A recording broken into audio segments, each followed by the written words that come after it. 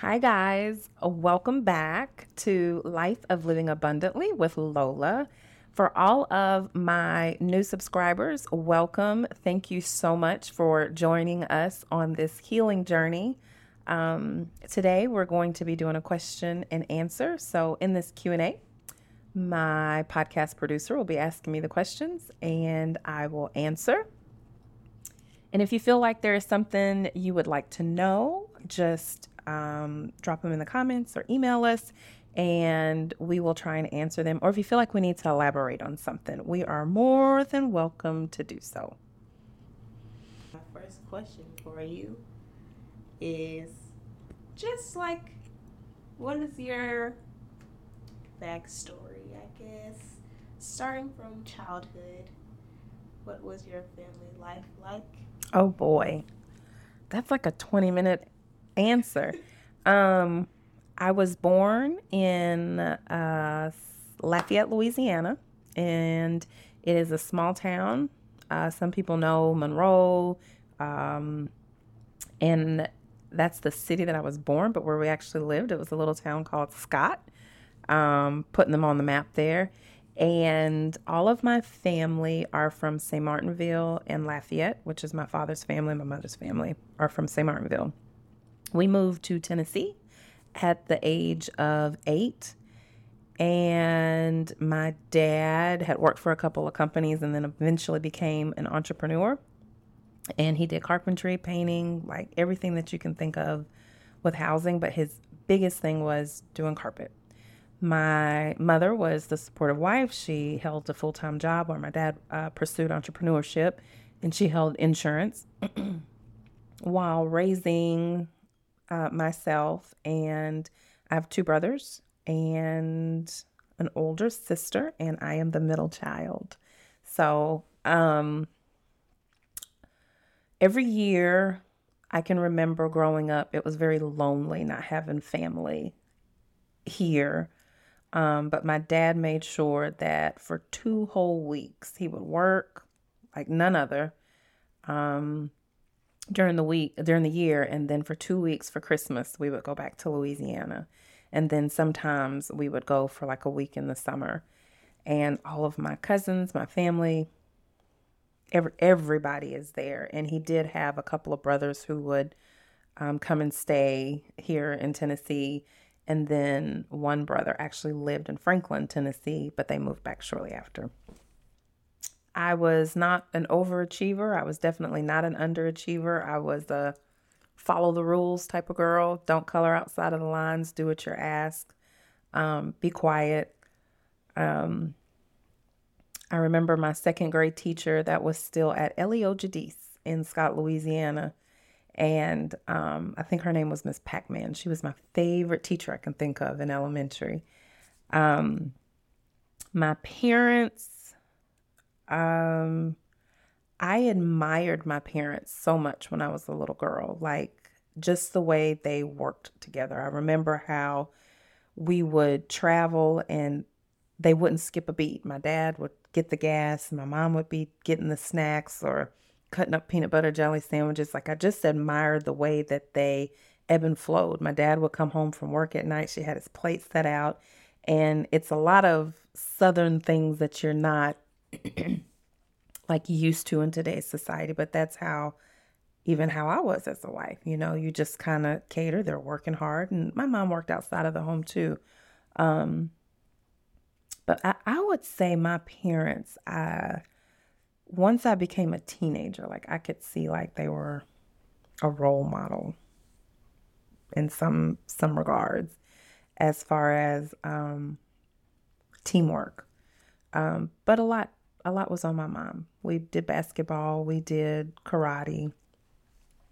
Um, I had a brother, my oldest brother. He would get in trouble quite a bit. My youngest brother and myself, we were thick as thieves, and I was pretty distant from my sister. Even I shared a room with her. But today, me and my sister talk every day now, like every day. And it could be about absolutely nothing. You did make me think of something when you were like, your you're a follow the rules type. I'm like that too. Do you find that people have tried to take advantage of that?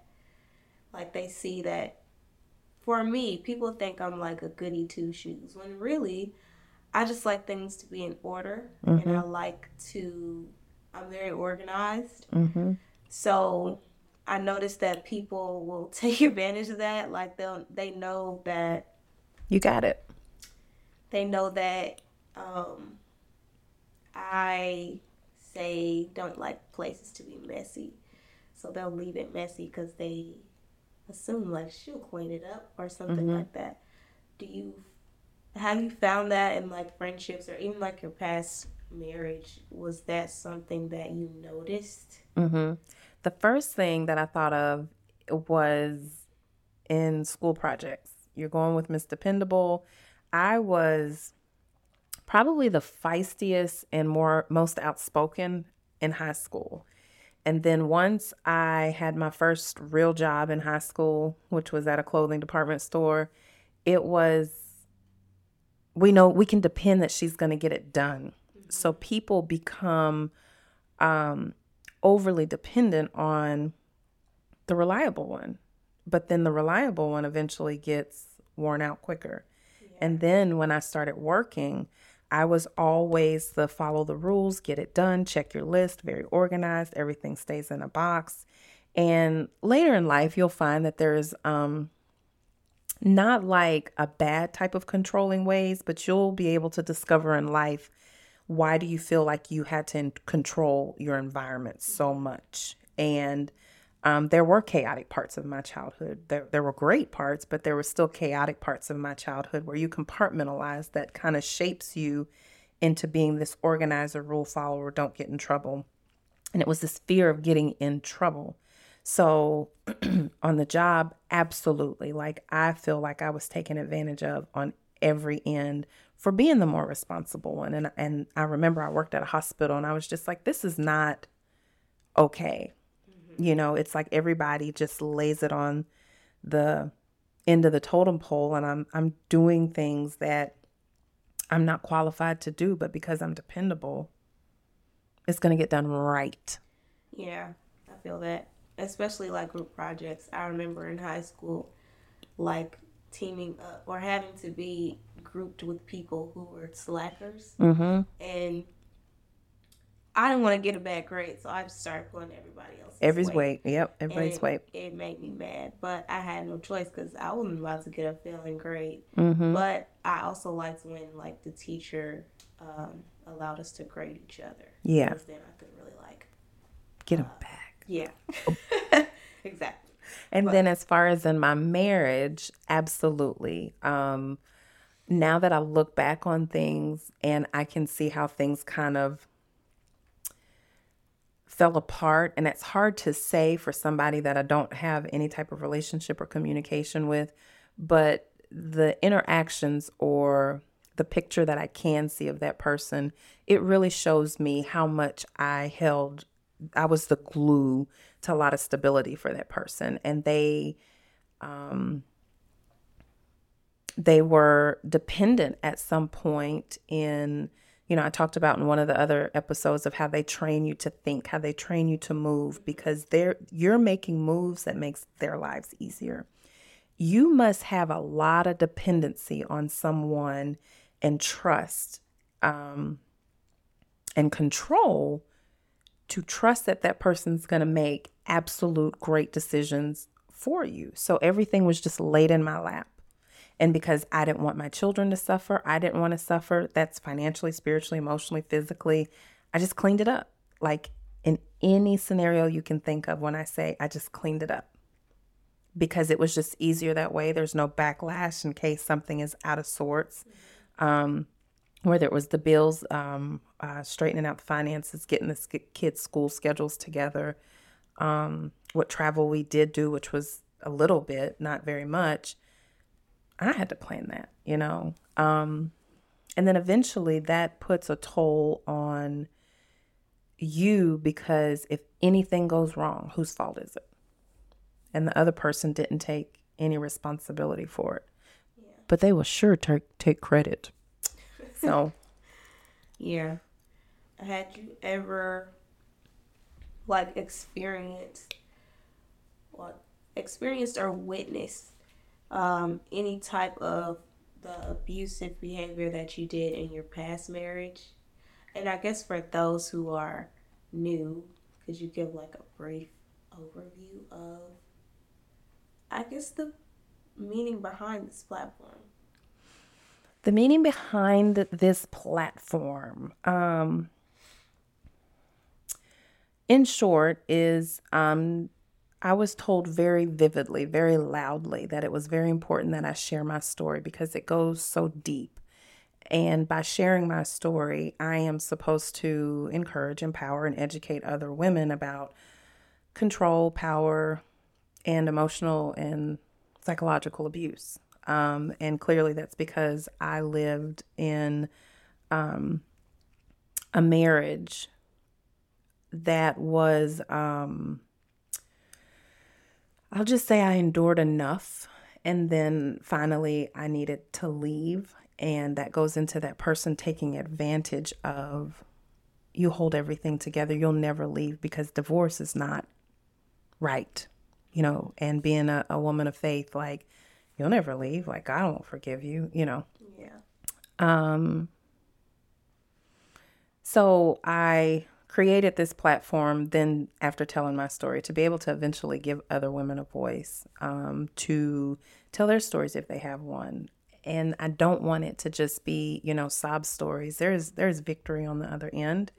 And then I want to grow this to a place where I'm an example, but I more so think of myself as, I think a vessel in order to just show hope, as I go through so many different details. And then I want other women to talk about how they started their businesses or their careers or their lives. And we need to talk about money. We need to just start having conversations as women that, when I was talking about like my childhood stuff, that were taboo, like that we cannot talk about right now. And when we get married and we're expected to play out these roles and we're just trying to reenact what our parents did, we're reenacting all of their mistakes. And no one wants to talk about that out loud. So I want this just to be a real conversational platform so that if the topic fits, listen and know that it is so authentic, that it is so real. I don't always look like I'm in front of a camera. And this is the beginning stages. And even this is very weird.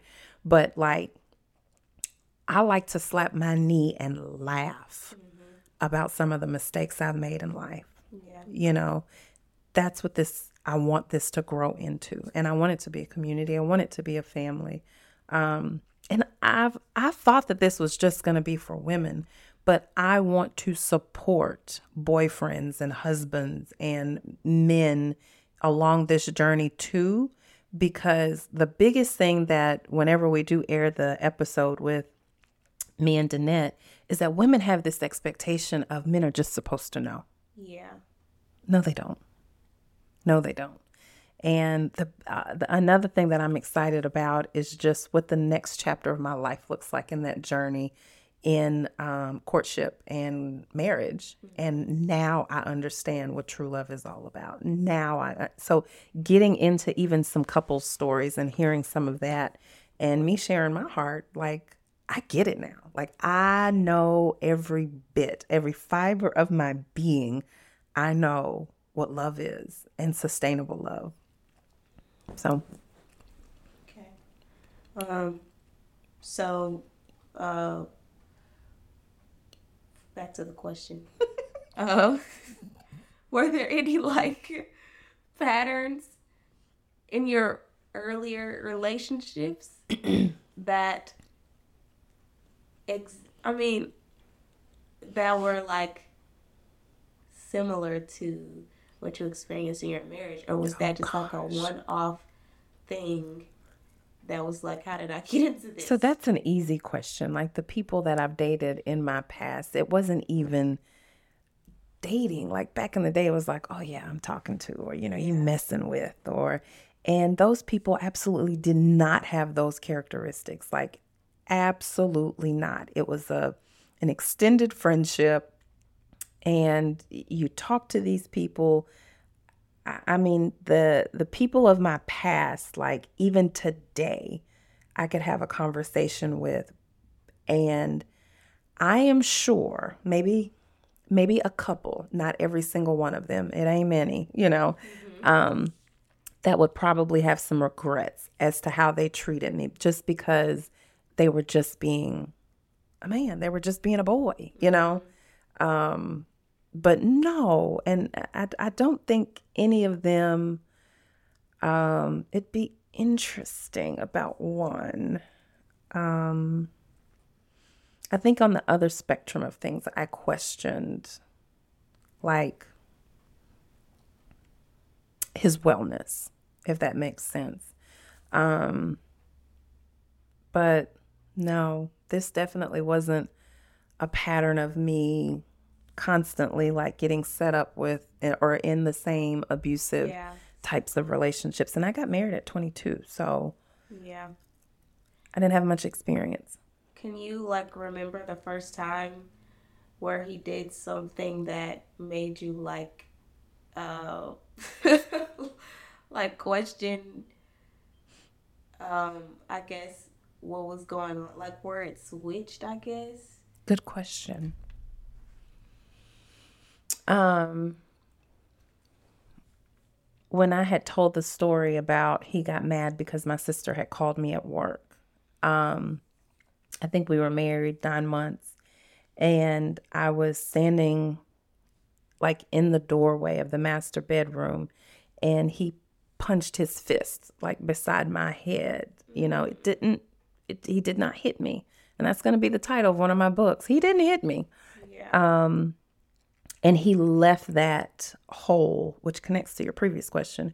He left that hole there for probably 2 months as a constant reminder. Don't get me mad. And I can say it only had to get cleaned up probably because somebody was coming over to the house finally. And that was of my doing, of saying, we need to fix this. But I mean, I didn't know how to patch a hole. Now I would have patched it myself. Well, now, honey, we ain't even gonna be in those situations. But Yeah. that was a cleanup situation. Yeah, that was the first. This is not okay when he did that, and yeah. Okay. And if the audience wants to hear the full story, that's Huh? episode 3 or 4 Oh, for the people who haven't heard the full story. yes. Um, the next question. I'm trying to make this so like natural and flowy, but it's like the next question is. So I know your girls are still currently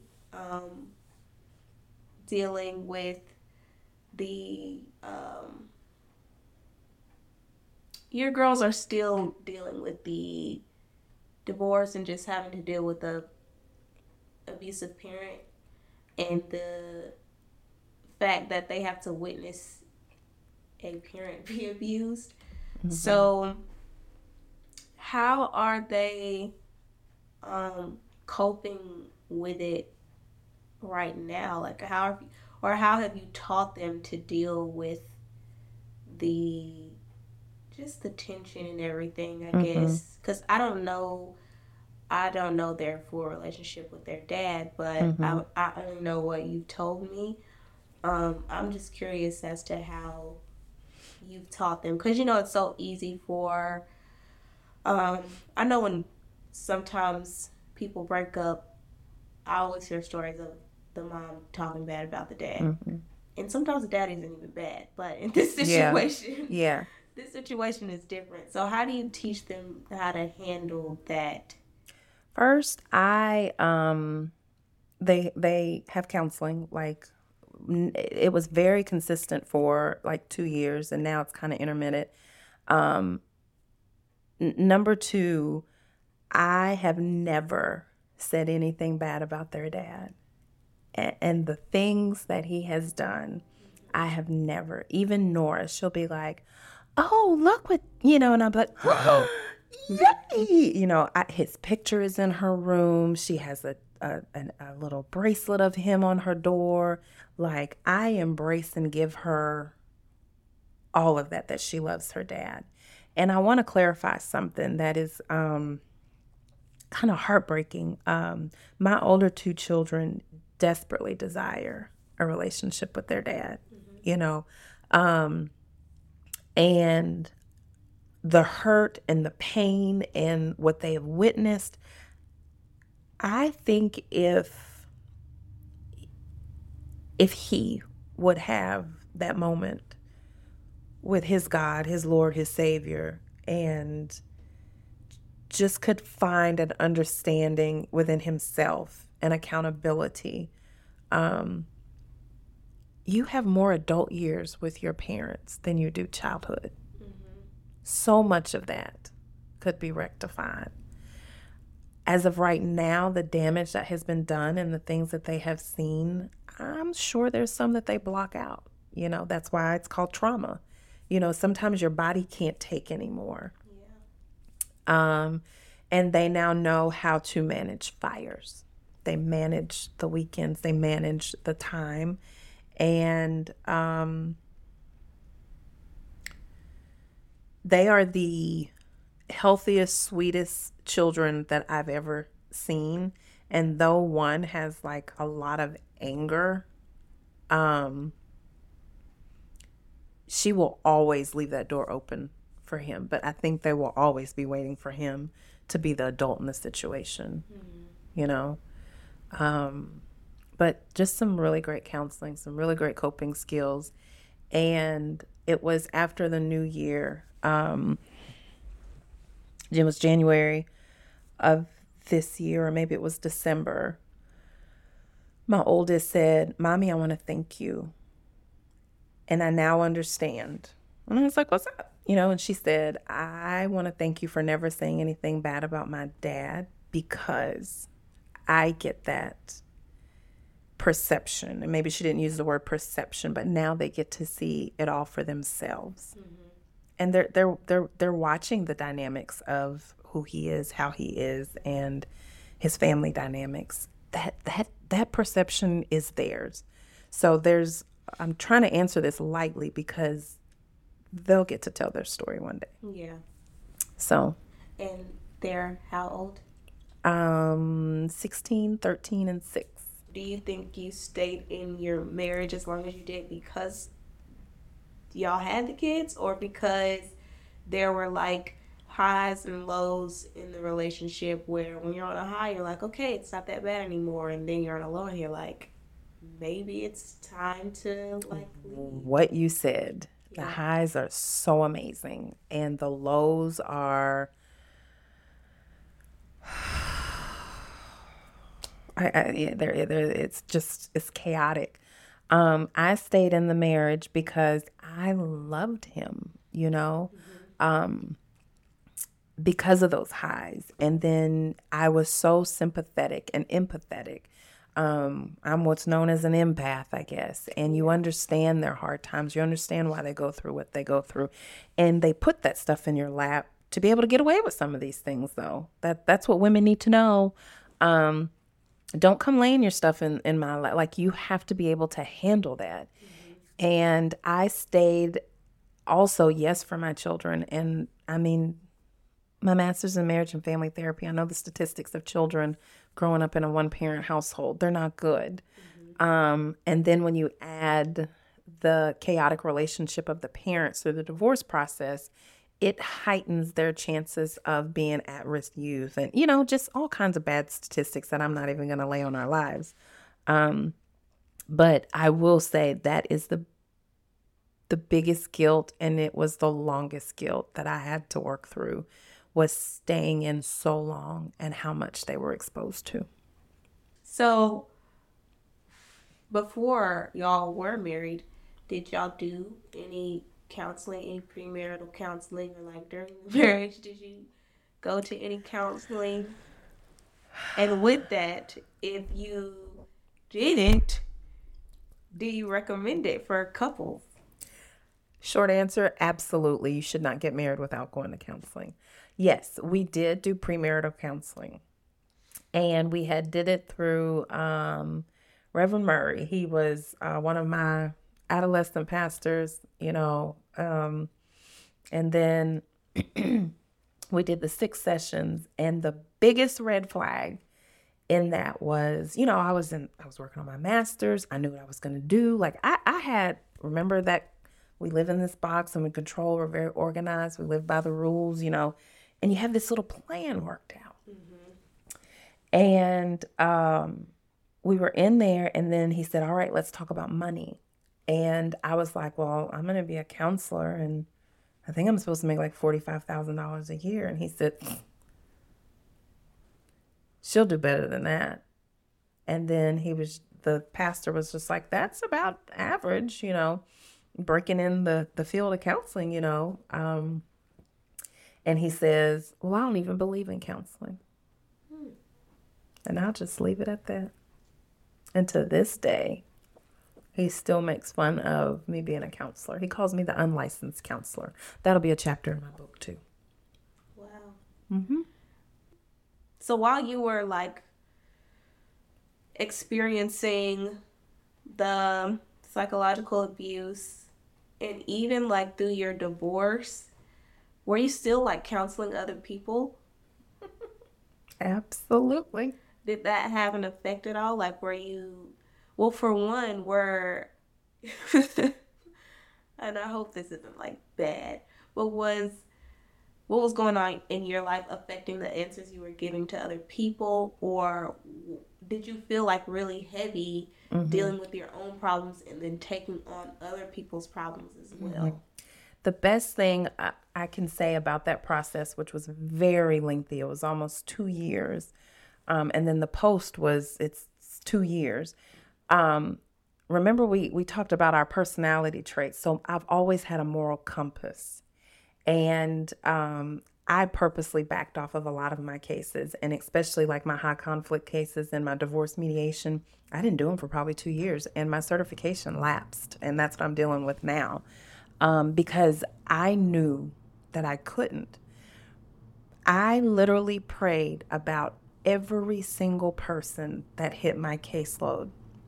And during my divorce, my front desk receptionist came and told me, I don't know what's going on, but you have yet another couple, narcissistic abuse, wanting to see you. It was constant. And she said, do you want me to give it to somebody else? And then I said, no. So that's when you're like realizing that God is speaking. There was something in this for me. Because you're in denial that your spouse, the love of your life, the person you chose, is this person, And I learned so much through my clients. The whole thing was a healing journey for me. And in particular, I remember that I about lost it. I was meeting with one client, one of the best clients that I can honestly say that I've gotten to see the fruition of some of his counseling journey. And I looked at him and I said, I just can't understand how I'm sitting across from you, and I'm about to tell you something that God had to speak to me, that you are going through this journey so that you do something about it. You are being called to talk to other people about your journey. And he's wrapped up in a child custody case where he was falsely being accused. But then here it is, I'm in a child custody case and I'm accusing some, like it's mind-boggling. And psychologically you're all, and we're having this conversation. And then I said, so I'm going to say to you what I think is transpiring in my life is that this is happening not to you, but for you. And what you do with this information and how you take it and help other people through their pain. And I just knew it was an out-of-body experience of when I ask, why me, Lord? Why me? And later I find out at a conference in 22, I don't remember her name. The CC Winans, it was her manager. She was at a conference speaking, and she looked dead at me, and she said, he trusts you. He knows you're going to do exactly what he needs you to do. That's why he gave this to you. And here I am on this platform. Okay, wow. Well, when you were going through what you were going through, and even still to this day, what are some things that you did to start the healing process? Were there like special activities you did or do, I should say? Do you read? Are there any books that are helping you? Any podcasts? Out the wazoo. Like, I stay away from all of the podcasts and the dating advice and the alpha female. Like all that, those are so lost. I like. I'm in my 40s, so I like the Dear Future Wifey podcast. I like Anthony O'Neill. I love Tim Ross. I feel like those things are relatable and going in a journey of where I want my life to be, and they kind of circle back from what I've healed from. My healing process was all kind of self-help books, all kind of self-help journals, and I wrote more than you can think of, which is basically I started writing 2 books, and those books are just an extended journal. I went to conferences. I listened to different inspirational motivationals, all the self-healing books. I went even back to the Oprah days and read some of those things, and I did counseling. And my biggest therapy were my solids. I have this circle of friends that are fortitude, man. That's all I can say. Like, they let me get it out, and they let me talk, and they reasoned with me. And even in moments that I wasn't rational, they let me be exactly who I needed to be in that moment. And when I start talking about, I'm going to do that, because I'm human. No, you're not. I know, you're right. Because somebody has to be that role model for these 3 children, and girls at that. So one thing that I did realize, that was the breaking of my perfection. Because when you're in these abusive relationships, nothing you do is good enough. So you are the most perfect human that anyone could possibly be. And yes, I know that sounds crazy. I was this perfect human.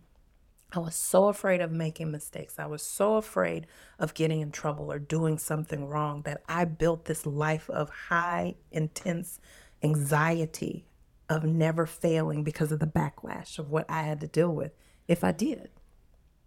So I realized I can't raise 3 daughters thinking that I'm perfect, right, and passing that down to them. So that things got real messy. The house, and I'm a very clean person, don't get me wrong, like how we did things in certain orders, because we had to shake up a lot of that trauma. So how we rode in the car, I took different routes. Like, I had to show them that we were perfectly imperfect. Life is chaotic. It is.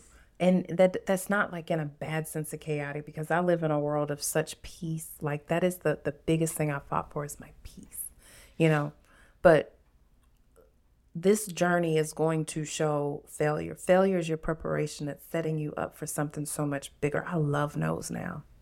Yeah. I need you to understand that a lot of what I'm talking about is 20, well, not that many, but maybe 10 years or 15 years of life being lived. And some of those things comes with life, where you learn, who's judging me, that's why God says I'm the judge, the jury, and the executionist. Like, you've got to let go of some of that. But I like the fact that you took accountability. Like, you're the one sitting there judging everybody else, for being chaotic. But I just don't know anybody who has it all together. And trigger is when I was this young mom. I lived in this beautiful home on the golf course, And I was washing the dishes, and a friend of mine, she was there, and she said, "You just have it all together."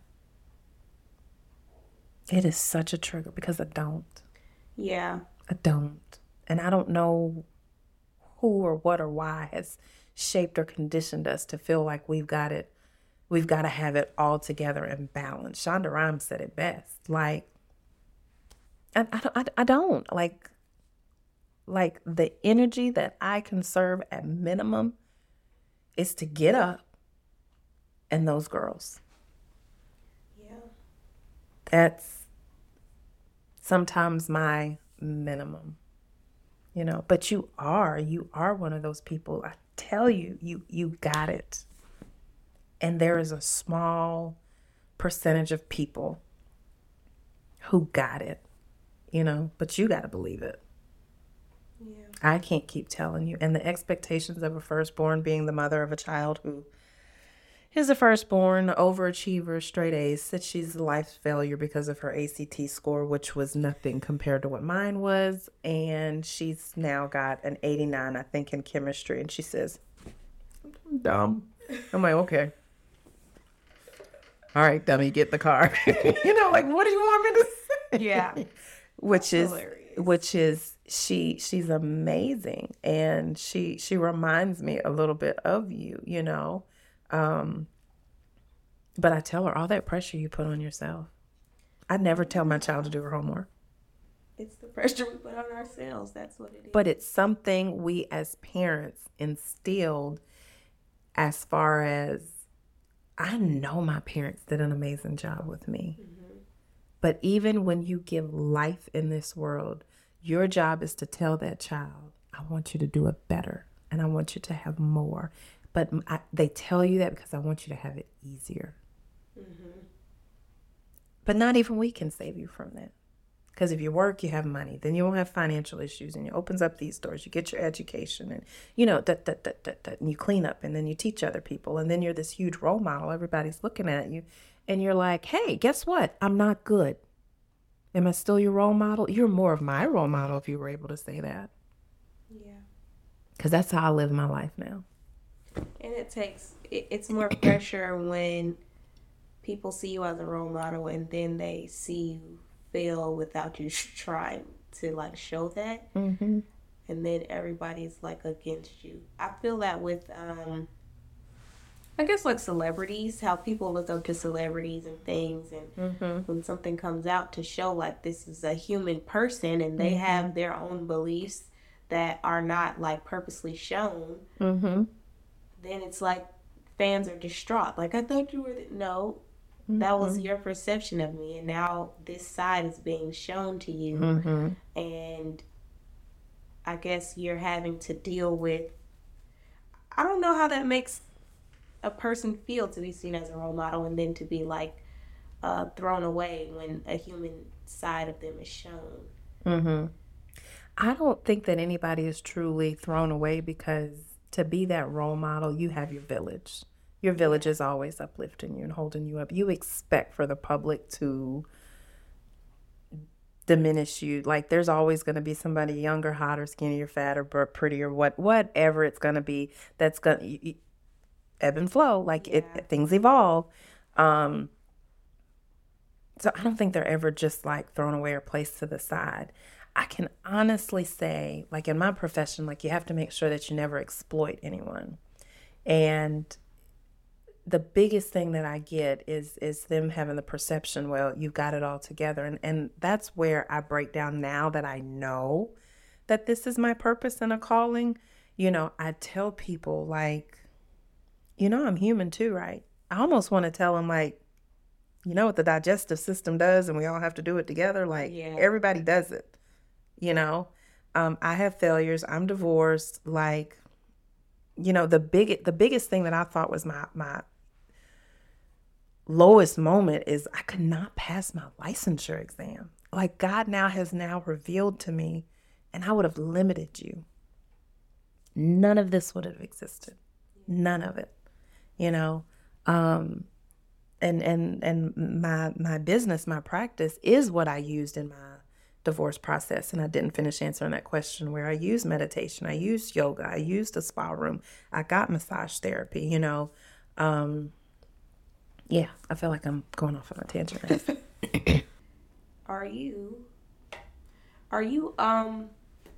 currently seeking a relationship or dating? And did it She did like that. how do you know, well, if you are, how did you know you were like ready for that next stage, coming out of a, well, not like coming out of a divorce, but being like, what, 2 years out? It's been 2 years. The whole process has been, this fall will be 4 years that I've been dealing with. So are you currently seeking a relationship, or are you currently dating? Mic check, mic check. She went there. I am Okay. not You're not. dating. I do not care or have interest to date. I would like to be courted because I am a wife. I am a queen. And the reason why I know that I'm ready, because I'm able to say that out loud.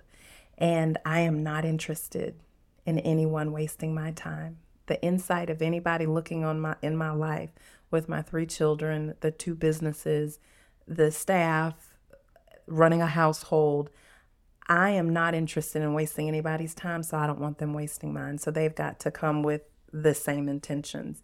And how I know that I'm ready is I asked my counselor. My therapist said, "You're ready."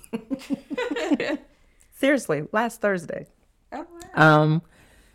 And because you begin to feel and you know when you are ready, and then that trauma is like, no, I'm not, and you question some of the things. When I'm going back and forth in my mind, then I know to back up, but I know what I want. And like I said, like, I know what love is. And now that I'm operating in my calling, I'm operating in the purpose that God has me here, it took me to go through something to actually embrace that, and to understand that.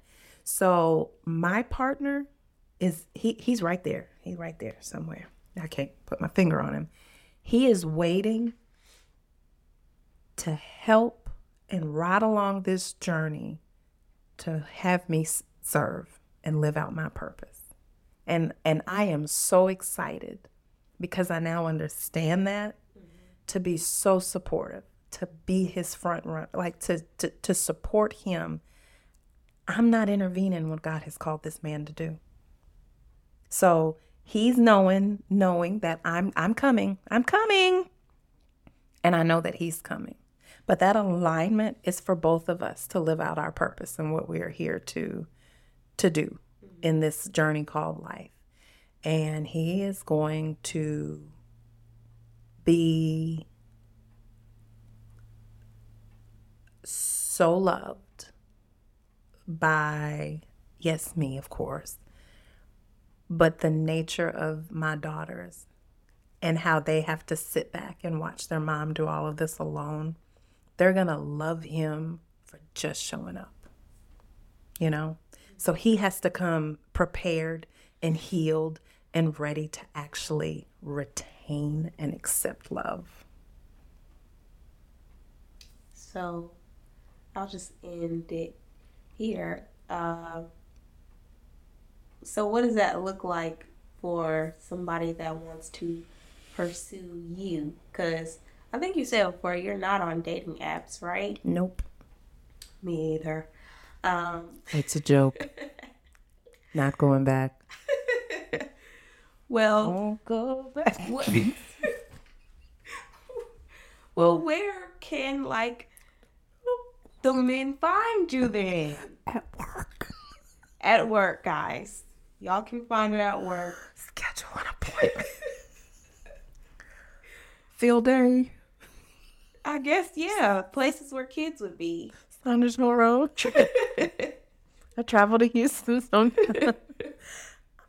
I need to do a better job making myself available. But again, I think that God is going to align those paths, but I don't want to be the person sit back not doing anything about it. Right. When I said I feel things being orchestrated. There's just a couple of events that have happened in my life, and I haven't even updated you on my recent no. And remember what I just said about no's? Mm-hmm. Oh man, can I tell that story? Sure. No. Well, let me answer that one. So I have to put myself out there, I guess. But I'm going to make time for what I want. So when it comes in, I'm already prepared to make those moves. Like, I get it. I'm not going to stress out and worry how we're going to come together. I don't know. I don't know how I'm going to find him. I don't know how he's going to find me. Because I go home. I'm in Target and Home Goods. I circle Chick-fil-A quite a bit. Not because I eat it all the time. I go for my children, you know. I eat the. Maybe he's watching. I do believe that. I do believe that because I was very clearly told that I'm going to meet him along this journey. And I do believe part of our paths aligning is that maybe our purposes will be similar. Yeah. So I think that's I've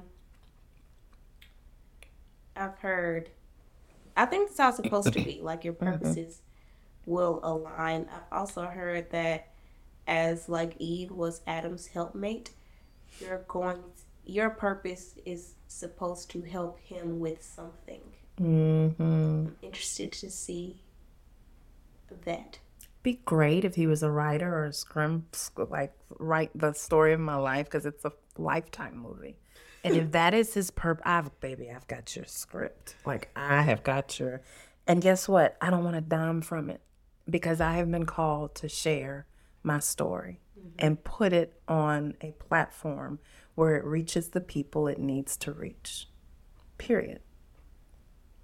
So if I got a story though. You do. And I think that's a great spot to end so you can let people know where to follow you and where to watch the other episodes. Well, I guess if they're already on YouTube watching this. Yes. YouTube at Life of Living Abundantly. Instagram, Life of Living Abundantly, as well as TikTok, Life of Living Abundantly. You can email us at lifeoflivingabundantly@gmail.com. And listen, I'm looking for people to interview for the podcast. Like I want to do this. If you want to share your story, that's the hardest thing. I cannot get people to share their story. I'm now seeing how bold this move is. But if you want to share your story, if you want to tell about your business, if you want to be on a platform, if you have any desire to be vetted to come on our platform, please email us at lifeoflivingabundantly@gmail.com. And don't forget to like, subscribe, and comment. That's right. Don't forget to like, subscribe, and comment. Please, please, please comment. I know y'all are watching. Like it shows how many views it is. So just like it so that pet peeve. I know this is the end, but there is so much content that is getting pushed that is by some very unhealthy individuals and groups. And it's talking about things that doesn't even grow us. That's not even sustainable. But the people who are putting content out there that they have been called to do, their platforms look like this when it should be the loudest. And I knew that going into this. But you guys, there is such unhealthy information. Like, seek ye the kingdom of God. Like, just be careful of who you allow to be your influence, to who you allow to be your guru or your God. Like, stop. That's all I'm asking. Like, just be mindful. Like, comment, and subscribe. Thank you.